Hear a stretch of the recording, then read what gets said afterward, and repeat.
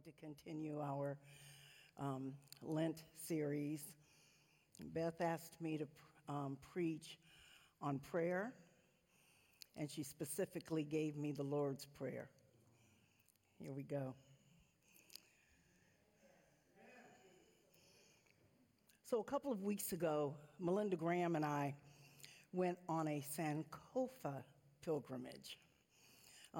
This pilgrimage was sponsored by the Evangelical Covenant Church, and Sankofa is a principle derived from the Akan people of Ghana. And it basically says that we should remember the past to make positive progress in the future. So our pilgrimage was a 4-day bus ride. It was supposed to mimic the freedom rides of the 1960s. And so we started in Atlanta and end up in Memphis and then double back, right? I'm not going to give you a lot of details about that because Melinda and I hope to share those details at a later date together. We experienced it together, and I want to share the details of that with her.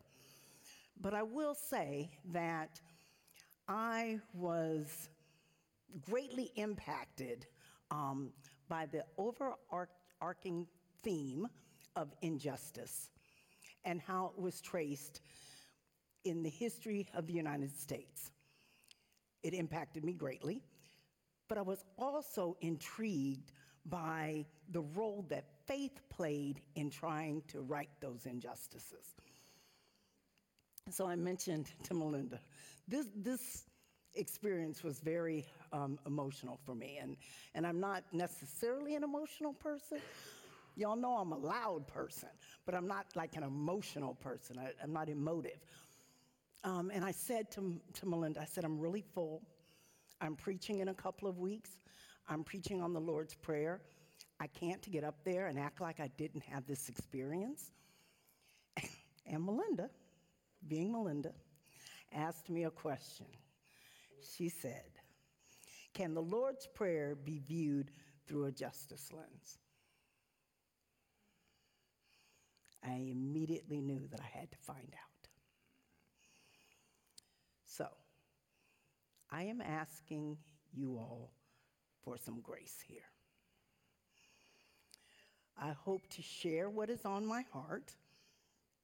And I recognize that this is a different and a new way of engaging this text, of engaging the Lord's Prayer.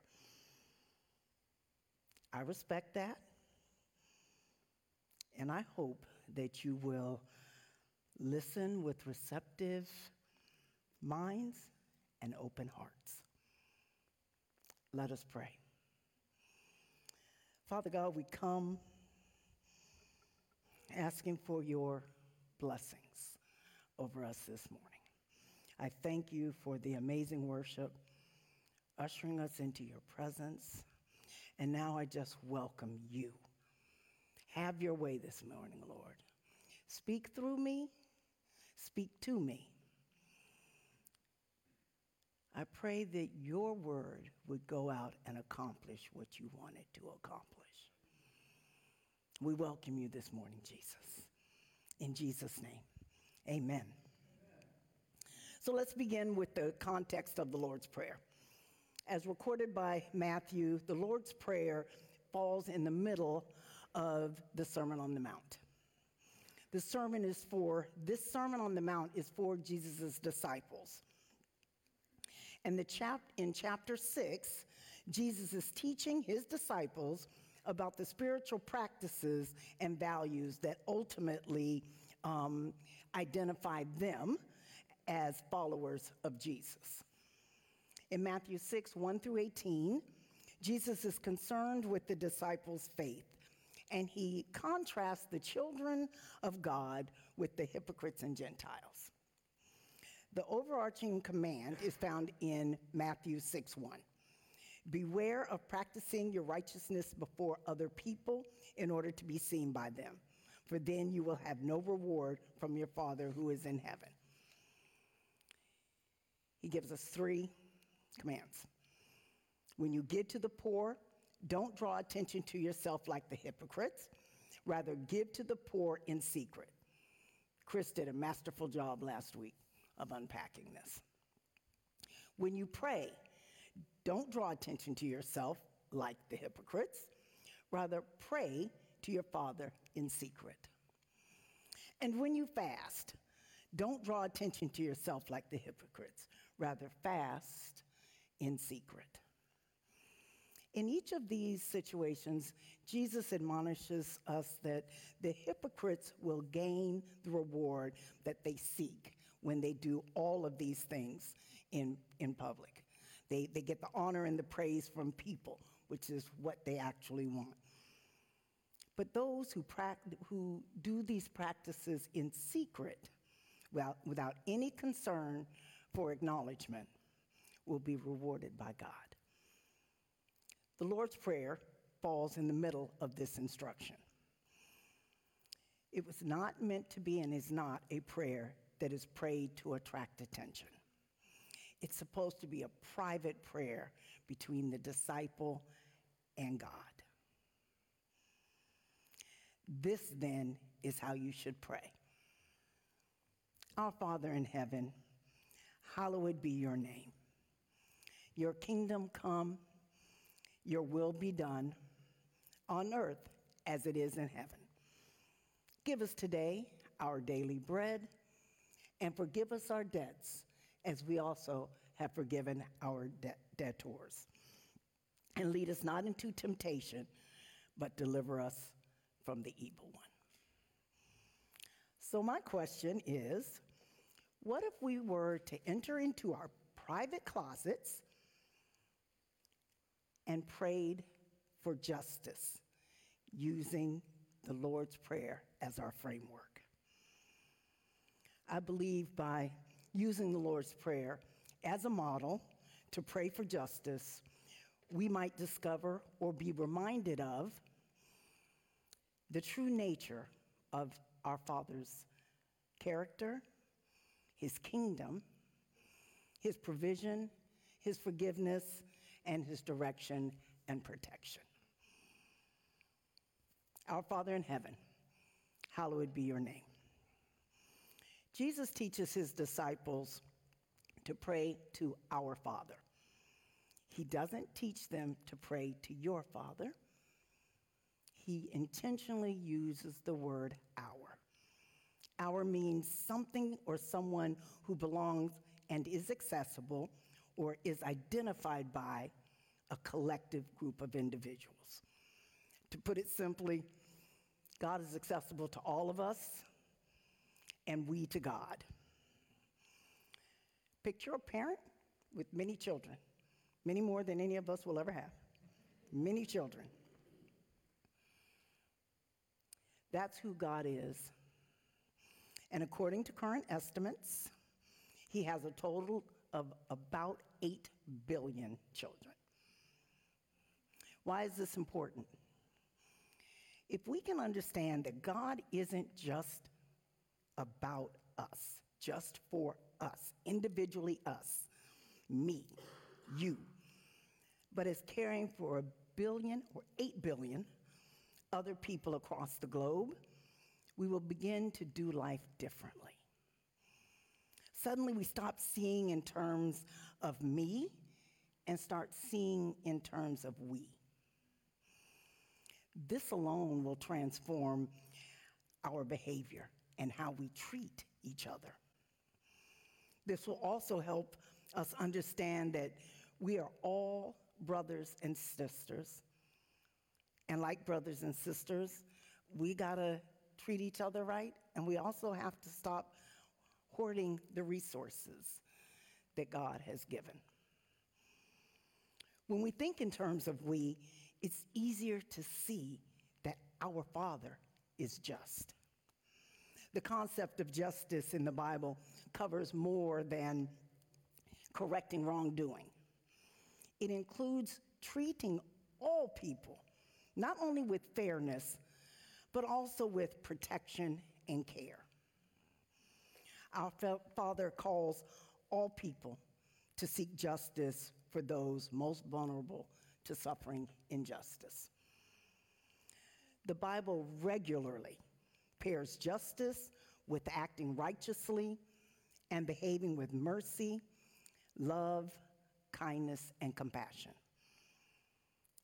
Justice is rooted in our Father's character and creation.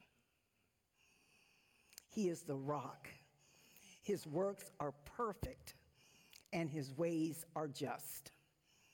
A faithful God who does no wrong, upright and just is he. The Lord is righteous. He loves justice. The maker of heaven and earth upholds the cause of the oppressed and loves the righteous. The Lord Almighty will be exalted by his justice. God's character includes a zeal for justice that leads him to love tenderly those who are socially powerless. In most discussions of God's character, we are often told that God is that God is love, but he is also just. That saying is not found in the Bible anywhere. Yes, it says that God is love, and yes, it says that God is just, but when we put the word but in there, we make those two in opposition to each other, right? We say that God loves you, but if you do something wrong, he's coming for you. And that's not the God that we serve. God is both loving and just. A friend gave me this, and I had to include it in my sermon with his permission. There is no justice without love. Love, then, together with mercy and grace and peace, enable justice. This is who God is. Our Father cannot and will not let injustice triumph. We are all created in the image of God. And Jesus deeply resents the idea that any one group of people or any one group of his children would think themselves better or greater than any other people. He is our Father, and he is for all of us. Jesus displays this truth poignantly and powerfully in Mark 10:13 through 16, when he welcomes the children who during his time were considered a marginalized group. They had no rights. People were bringing little children to Jesus for him to place his hands on them. But the disciples rebuked them. When Jesus saw this, he was indignant. He said to them, "Let the children come to me, and do not hinder them, for the kingdom of God belongs to such as these.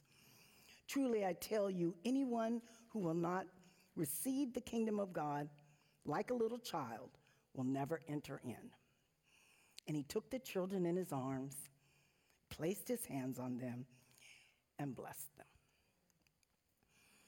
The fact that the disciples, the ones who spent more time with Jesus than anybody else, tried to play gatekeepers and tried to decide who had access to Jesus and who didn't, the Bible says Jesus was indignant.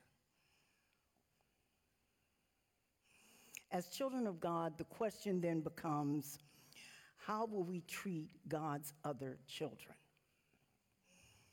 Will we treat them as if they don't belong to God and don't belong to the human race? Or will we welcome them in, providing them with food for the hungry, shelter for the homeless, and refuge for those who are fleeing for their lives? He is our Father, and each and every one of us are God's children. And he loves each and every one of us equally. all 8 billion. And church, I want you to hear me say, when I say we're all God's children, I don't just mean those of us who have bent the knee. We are all God's children. He loves all of us, whether we have accepted him as our Lord and Savior or not. And that is really important that we, the church, understand that. Your kingdom come, your will be done on earth as it is in heaven. This is not an appeal for us to wait for God to reveal himself. God is waiting for us to open our eyes and recognize his kingdom breaking through. It's breaking through all around us. When pain and suffering are countered, the kingdom breaks through. When violence and abuse of wealth, power, and prestige are opposed, the kingdom flourishes. When people reach out to those in need, those who are oppressed, and those who feel that they have no hope, then God's will is being done. The revolutionary call of the kingdom is to bring God's light to the most hopeless and desolate situations. That's what we're called to. God chooses to use us, inept humans, to carry out his will. I'm baffled, but here we go. He chooses to use people just like me, with all of my flaws, to actively pursue and usher in his kingdom. He invites us to play a role in the kingdom, not a role where we dominate and rule over others, and not a role where we insist that everyone believe what we believe. When the Son of Man comes in his glory and all the angels with him, then he will sit on his glorious throne. Before him will be gathered all the nations. And he will separate people one from another as a shepherd separates the sheep from the goats. And he will place the sheep on his right, but the goats on the left. Then the king will say to those on his right, "Come, you who are blessed by my Father, inherit the kingdom prepared for you from the foundation of the world. For I was hungry, and you gave me food. I was thirsty, and you gave me drink. I was a stranger, and you welcomed me. I was naked, and you clothed me. I was sick, and you visited me. I was in prison, and you came to me." So to whom does the kingdom belong? Our Father. He is the one who opens the door, invites outsiders in, and gives us the power to live kingdom lifestyles. Our world today looks very, vastly different than God's kingdom. We deal with all kinds of injustices as we are engaging to bring change to these areas. We are called to engage as citizens of the kingdom. We're not supposed to do this the way the world does it. We are called to exercise the same justice that our Father exercises. The way that we exercise justice is as important as the desired outcome. And it is measured by righteousness, peace, and joy that should result from our methods. As theologian N.T. Wright suggests in his book, Surprised by Hope, God is asking us to begin to imagine what the kingdom might look like and to celebrate that redemption, that healing, and that transformation in the present and anticipate God's final intention. That's powerful. War, famine, genocide, rape, human trafficking, racism, acts of rage, destruction, sickness, and death, and probably many more things could be added to this list, exist in every society around the world. As humans, we have never experienced life without these realities. We don't know what it is to live in peace, to live free of pain, to live without the fear of someone doing harm simply because of the color of our skin or who we associate with or who we vote for. But imagine living in a world where none of these things exist. I love the picture that Lisa Sharon Harper paints of heaven, of God's kingdom, in her book, The Very Good Gospel. Shalom is what the kingdom of God smells like.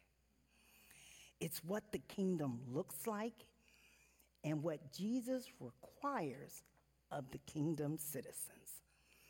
It's when everyone has enough. It's when families are healed. It's when shame is renounced and inner freedom is laid hold of. It's when human dignity, bestowed by the image of God in all humanity, is cultivated, protected, and served in families, faith communities, and schools, and through public policy.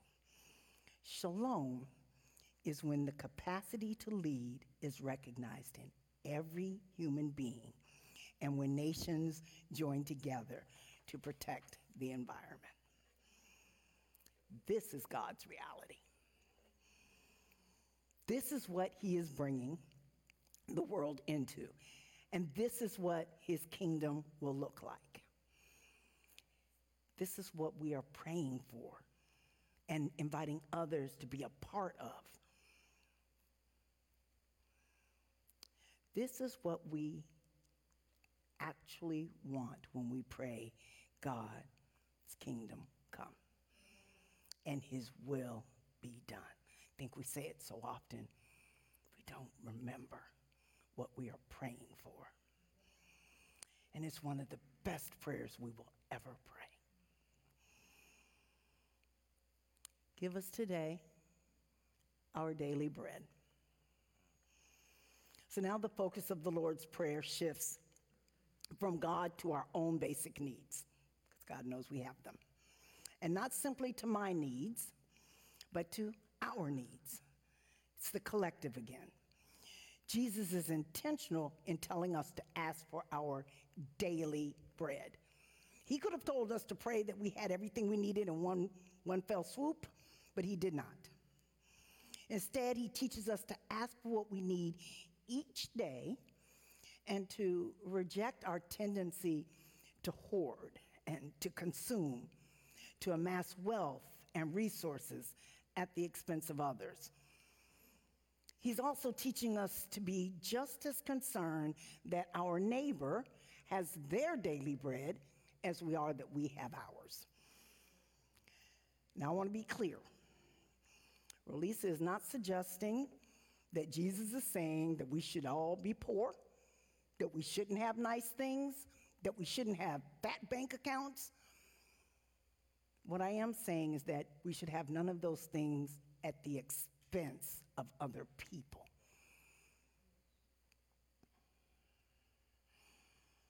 As we begin to pray and ask God simply for our daily bread, we're able to release everything that we have to him.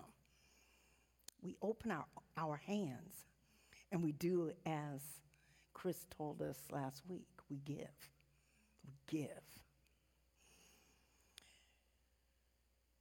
Jesus says in Matthew 6:19 through 21, "Do not store up for yourselves treasures on earth, where moths and vermin destroy, and where thieves break in and steal. But store up for yourselves treasures in heaven, where moths and vermin do not destroy, and where thieves do not break in and steal. Where your treasure is, there your heart will be also. This convicts me. I have a habit of overbuying. Yep. If you come in my house, there's a whole lot of toilet paper and paper towels. There's a lot of soap and detergent, and of course, coffee. And I know that I do this because I remember as an adult not having enough. I remember it. And if I'm being honest, I fear not having enough toilet paper. And I just want y'all to know, when there was a toilet paper shortage, guess who had toilet paper? I'm just saying. But I digress. My fear of not having enough is actually an inability to trust God to provide. I wish I could tell you I was not going to buy some more toilet paper, but I can't. But I am working on, Jan Tackle says my truster is broken, right, in that area. And I am working on it. God tried to teach the Israelites that he could and would provide for them when they first escaped Egypt. When they were enslaved, they had plenty of everything. They had plenty of food, vegetables, meat, fish, you name it, they could eat it, bread. But now that they're in the wilderness, those things are all gone. And it's replaced by something called manna. The Israelites were instructed to take only what they needed each day for their families, for themselves and their families, no more and no less. And when they got greedy and took more than what they needed, the manna spoiled. God wanted them, as he wants us, as he wants me, to depend completely on him for what I need each day. Look, what we know is that almost every modern economic system has found a way to exploit the poor and preserve the wealth of the rich and powerful. It's a fact of life. But the gospel alerts us individually and collectively to the fact that even as redeemed people, we still struggle with our fallen nature. We have spiritual blind spots, and we deal with sin. We are not immune to being so self-protective and self-preserving that we hold on tight to what we have. He wants us to believe that he will give us more and to open our hands, to be generous with those who are in need. Christ laid aside his privilege and his security to come dwell among us and love us in our mess. It's all about trusting God for what he willingly and has already decided he's going to provide. Recognizing that he alone gives us enough to fill whatever space we need filled. We have to reject the lie that God isn't enough, and that we need to take it into our own hands and go out and provide for ourselves. Once we accept this and walk in this, I think we really will have begun to do biblical justice. After all, Jehovah Jireh. Forgive us our debts as we also have forgiven our debtors. The fourth petition, each of these is called a petition. The fourth petition is in the Lord's Prayer, leads us into confession and forgiveness. Different traditions say different words here: trespasses, debts, sin. But no matter what words you use, we are saying to God that we have done wrong and we need forgiveness. We also recognize that we have the capacity to forgive others. We must both receive and give forgiveness. Because we live in a moment of transition, in between the inauguration of God's kingdom and the fullness of it, in the vineyard we call it, there you go, now and the not yet, we need to know that everyone will not treat us right. So we forgive. And as Jesus said, we forgive. Jesus said to Peter, we forgive 70 times, 7 times, if that's what it takes. It's a lot of forgiving. But the people who have been victimized and oppressed, for them, this is something that is hard to do. And I want y'all to hear me, church. I really want y'all to hear me here. Those who have experienced oppression in any way often feel like they have the right to avenge and exact justice on those who have stolen lands, lives, families, and resources. Esau was tricked out of his inheritance and may have felt that justified in exacting revenge on his brother. And in fact, his mother, Rebekah, was pretty certain that this is how this was going to go down. And she sends Jacob off to live with her relatives. After many years, we know the story, Jacob decides he's going to return home. And when Esau approaches Jacob, surrounded by an army of 400 men, Jacob fears the worst. But Esau, the one who many commentators and theologians tend to ridicule, does something that is amazing. He runs to meet Jacob, embraces him, and falls on Jacob's neck. That's what my Bible says. And kisses him, proving that he has forgiven. He has forgiven Jacob for all of the evil that Jacob did to him. In the one act, he stops what could have become a cycle of violence and retribution between the two brothers' families. Instead, he paves the way for healing and reconciliation. But I want you to note something.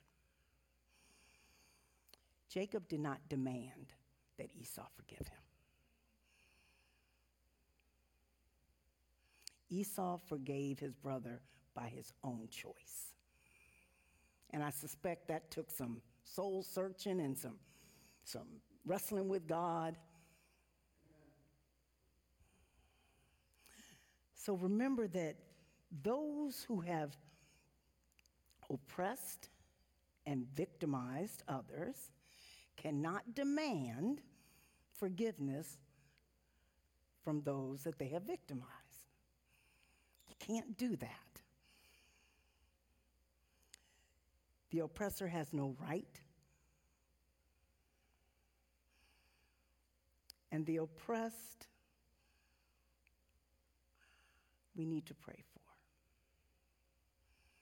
We want reconciliation. We do. And I think that when you can see, or at least try to understand, where the other is coming from, we will get closer to that reconciliation. And understanding that as much as you may want forgiveness, if you wrong someone, and I'm talking on a systemic level, if you're participating in systems that harm, you don't have the right to expect someone to forgive you. If they do, praise God. But that's not going to come unless we pray, right? And we have to understand when there are generations of hurt and pain that we as the church need to do what the church is called to do, and that's love.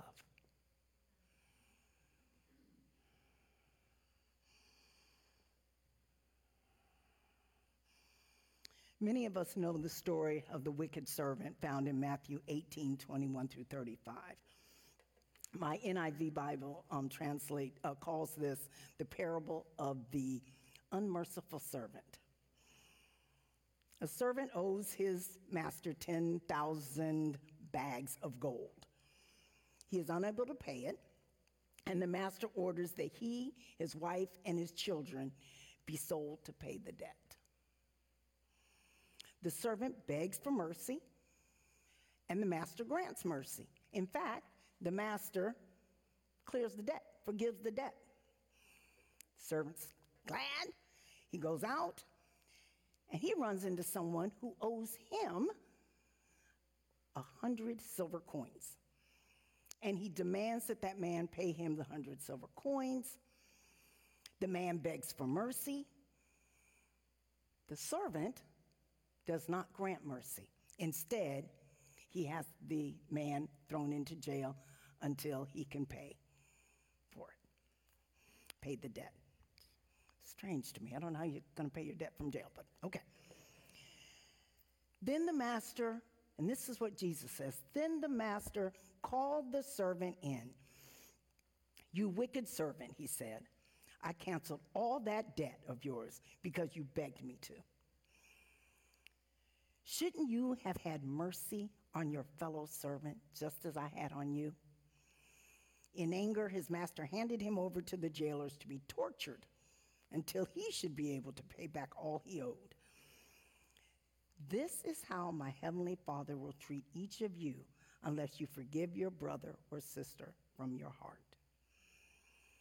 We are each meant to confess and own our sins, and then to be generous in forgiving others. We were shown mercy when the burden of sin was lifted through the finished work of the cross. We were given by Jesus a blueprint of mercy and grace, and this is what separates us from the wicked servant.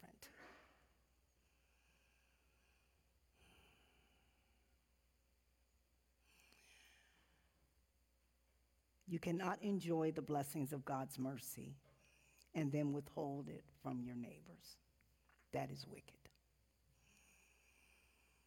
And lead us not into temptation, but deliver us from evil. Jesus never promised that following him would be without temptation. In fact, this petition suggests that we would definitely be tempted. And even he was tempted. Then Jesus was led, excuse me, maybe I should do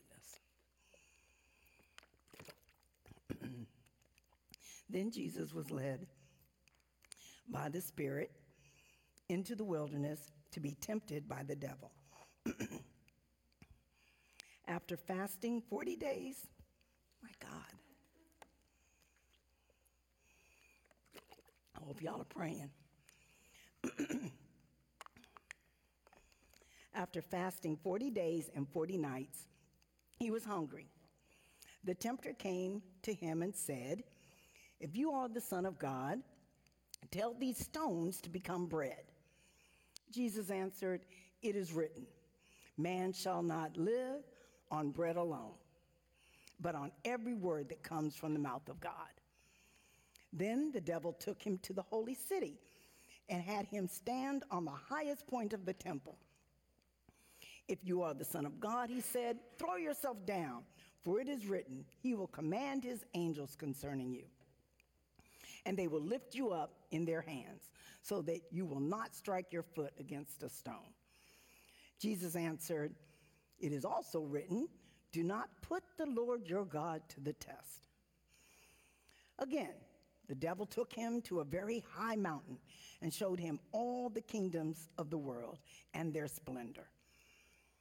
All this I will give you, he said, if you will bow down and worship me. Jesus said to him, away from me, Satan, for it is written, worship the Lord your God and serve him only. Then the devil left him, and angels came and attended him. Satan tried to gain a foothold in the growing ministry of Jesus. What is important to note is that Satan offered provision. He turned the stone to bread, physical protection from harm. You will not strike your foot against a stone, and power, all the kingdoms of the world and their splendor. These are not evil things in and of themselves, but when they replace our call to follow the Lord, they become evil. We are often lured by promises of power and fortune and fame. Again, not evil things in and of themselves. They cross the line from good to evil depending on how we get them and what we do with them. Satan tries to get us to believe that we can have instant access to these things and that we can do so by any means necessary, often causing us to oppress others in the pursuit of them. All too often we fall for the devil's schemes. But the good news is that we don't have to. Jesus is our model. And the same way that he was victorious over sin and temptation, we can be as well. We don't have to respond to Satan's lure to exploit others just so that we can get ours. Instead, we can resist his pull and he will flee. Charles, can you all come back up?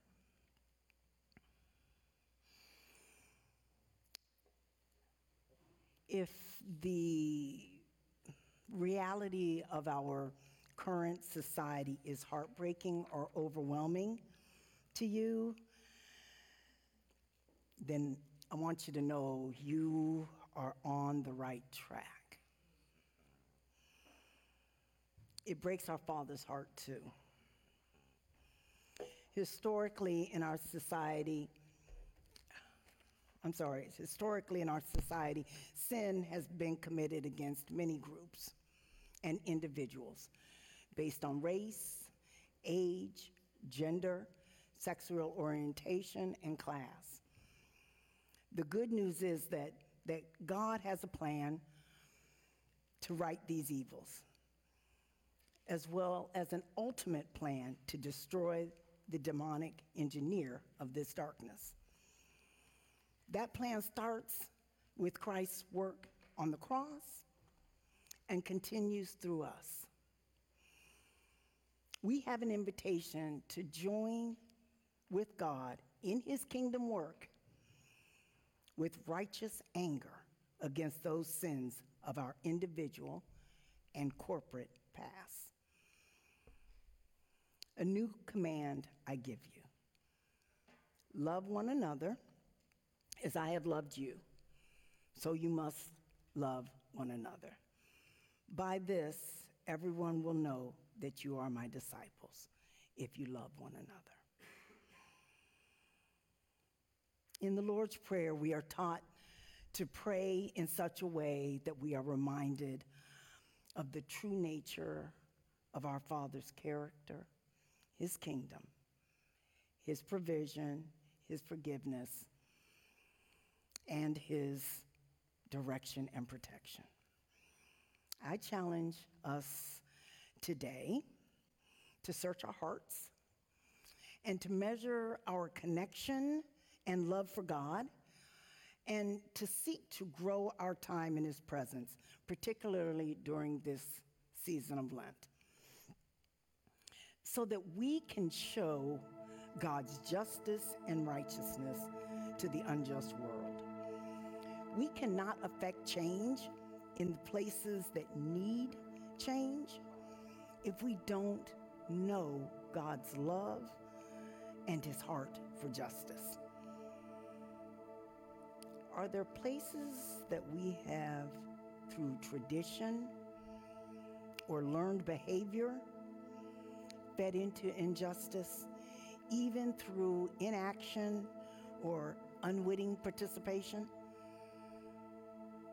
Can we set our eyes on God's love and higher call, forgiving ourselves and being better connected, spirit-led people in our fallen world, so that the world can see the love and justice of our Father? Amen. Thank you.